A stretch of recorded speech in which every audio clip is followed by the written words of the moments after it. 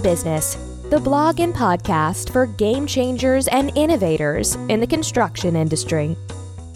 Hello and welcome to episode 86 of the AEC Business Podcast. My name is Arni Heiskanen and my guest is Lauren Vasey, Research Associate at Institute for Computational Design and Construction and a doctoral candidate at the University of Stuttgart in Germany. So I am currently kind of carrying out research in robotics for architecture and construction at an academic institute at the University of Stuttgart, which is called the Institute for Computational Design and Construction. And I've been there for now 5 years. My background was actually both in architecture as well as civil engineering. And I kind of stumbled upon robotics and manufacturing for architecture because it kind of made sense given my kind of technical background, but also design interests as well. I've been doing research really looking at kind of sensor-driven workflows for robotics. So what is newly enabled when robots can sense and react to their environment or sense and react to a kind of unpredictable material system, really thinking about them doing more than kind of standardized, predefined tasks. Why Stuttgart?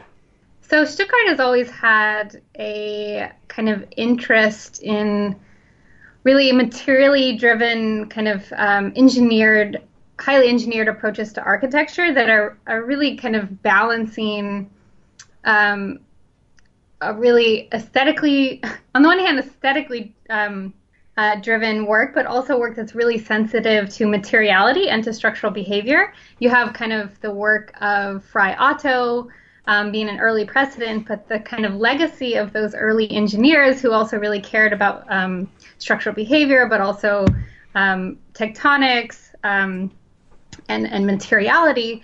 You see that kind of work carrying on in the work that we're doing now, because there's really kind of a legacy of innovation and of really attention to detail with materiality in structural and architectural design. Well, I've heard about robots in construction in the 80s, and I think that Japan was one of the places to go at that time. Yeah. So, but the robotics in construction has not yet really taken off, I think. But why should we be interested in robotic construction right now? I think that's a super interesting observation. Yes, there were a lot of interest in automation in Japan in the 1980s and 1970s. Those efforts were really concentrating on automating single tasks within an overall workflow. And there was a high degree of, let's say, specificity. And there weren't, for example, robots developed to handle many different tasks in the same workflow. And the robots they were using were really task specific. And the emergence of robotics now, especially in academia, is really enabled because we're using generic robots, which have a lot of benefits because you can really use them towards several different tasks in the same workflow. They're very accessible, they're easier to program, especially now that we have kind of abilities to simulate them in CAD programs.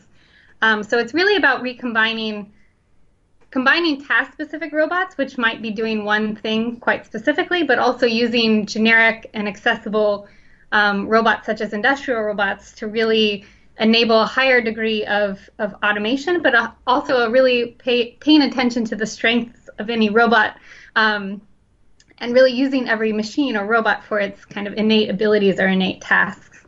I can imagine that robots you can use them easily in a controlled environment like in a factory, but there are also on-site robots currently being developed. When does on-site robotics become feasible, and what can we use it for?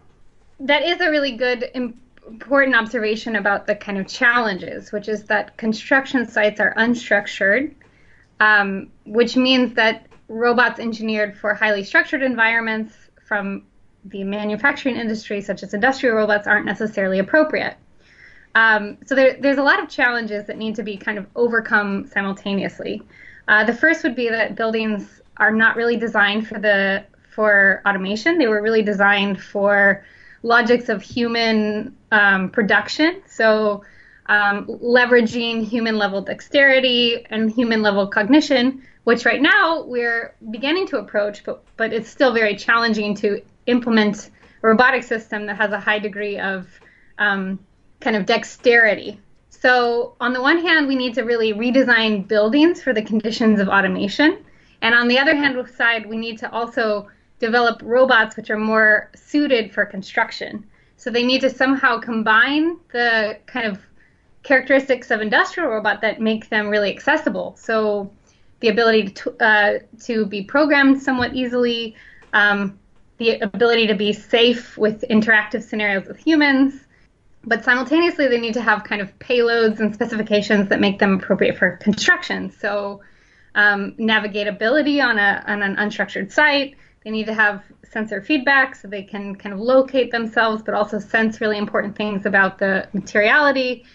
And they need to obviously leverage new kind of data processing techniques in machine learning so that they can kind of react to those systems, to those unstructured sites and materials with a high degree of robustness. One question is that human workers and robots have to be able to work in the same space together. Right. So is there something going on that makes it possible? So the kind of human safe robots that have emerged in the last few years, they're usually called cobots. They've been developed from a perspective of manufacturing. So what they do to make them safe is that they have kind of robust kind of sensors and torque monitoring, which enables them to immediately trigger safety stops when they come into contact with a human. There's other kind of safety protocols which enable them to be safe, but these are definitely being implemented in manufacturing conditions. And the challenge in construction is that the payloads are much, much higher. So to have the same certifiable safety in construction for higher payloads, it's just a matter of time before that would be able to be developed. But in manufacturing, they're proving to improve efficiency, to do the kind of tasks that humans don't want to do, the kind of repeatable tasks with a high degree of kind of precision, all these kinds of attributes that make robotic production processes advantageous. But of course, there's many challenges to still developing them and implementing them on site. I've been writing and also interviewing some specialists who are doing algorithmic design and joining it with digital fabrication. So is that one way to, as you said earlier, that we should take into consideration how we build and what kind of buildings actually are suitable for robotics? So is this one way of doing it, using algorithmic design and construction? I think this is a really interesting question, because I think digital fabrication and algorithmic design have really emerged quite a while ago.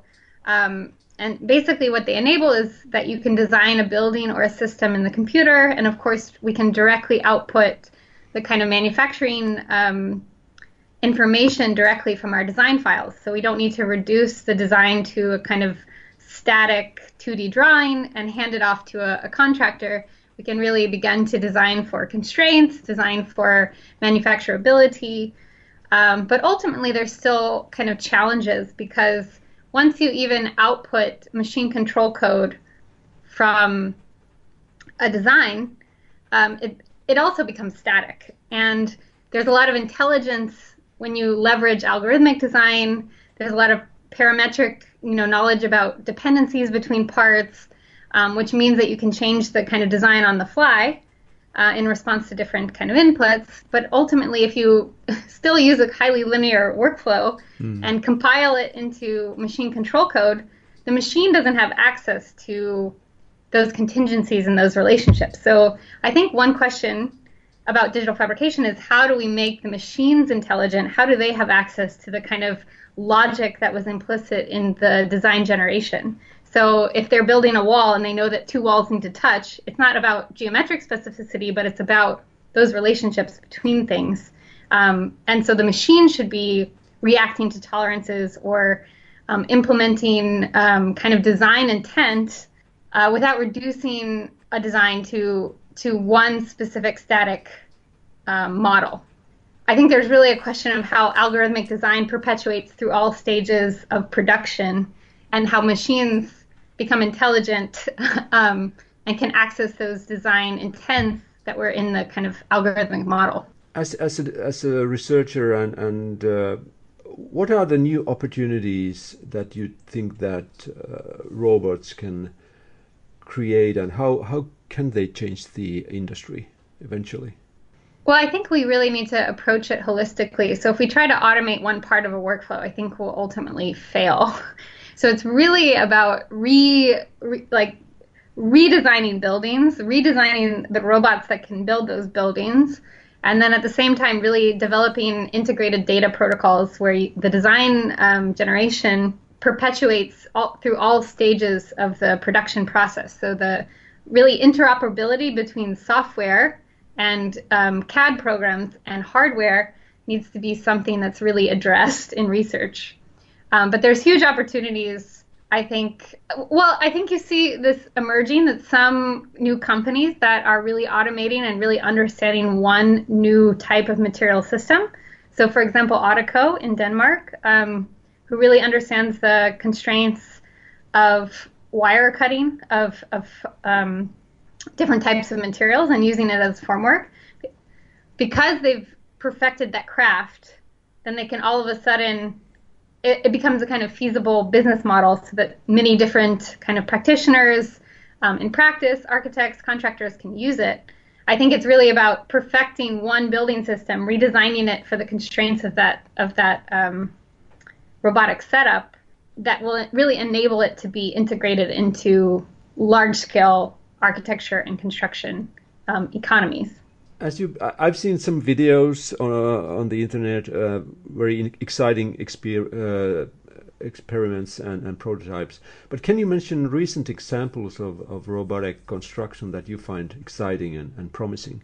I mean, I think at ETH, the kind of large-scale gantry robotic assembly is quite exciting.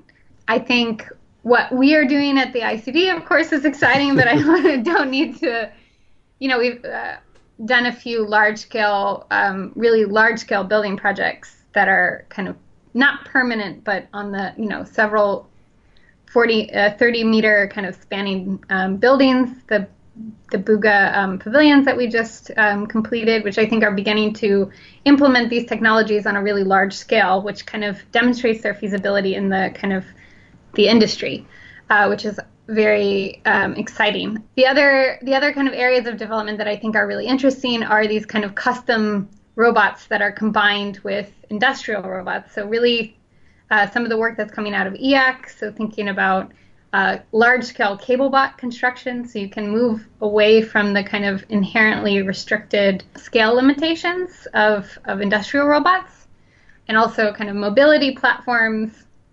Ultimately, I think it's really exciting when projects kind of look at the whole building process holistically and don't just develop one kind of aspect. So the design is a really important part of the development. I'm not sure if any of our listeners is already doing something in this area, but if any of them would like to start experimenting with robotics in their business, where should they start? Well, I think it's a little bit complicated because I think everything that's emerging on a kind of interesting scale, or that's really challenging building systems now, has taken close to 10 years of development. So it's not something that you can expect to immediately have promising results. But I think that there's a few different options. For larger kind of companies, I think getting an industrial robot in-house is an okay option. Of course, you have to balance like the cost of the robot, the cost of integration, and whether you could hire someone full-time to be a kind of in-house robotic expert. The other option is having kind of external consultancies, so people that have come from these kind of more research-oriented backgrounds who are familiar with the kind of challenges that can somewhat give you good advice about the kind of startup costs and the kind of R&D that would be expected with any kind of process.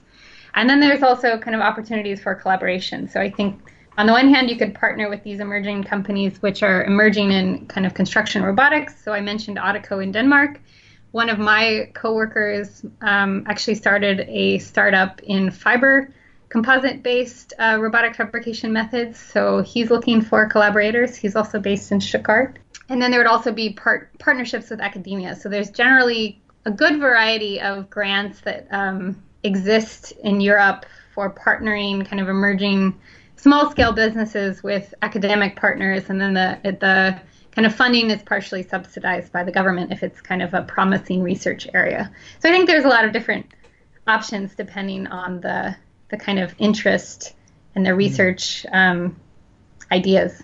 But do you see a growing interest in businesses? I do think that some companies are interested, but they don't know yet what kind of business model makes sense. So I do think that there's more of a trend towards having these kind of in-house robotic experts. So I think, for example, Foster's in London, for example, has a team that's more dedicated towards these kind of research-oriented automation or robotics projects.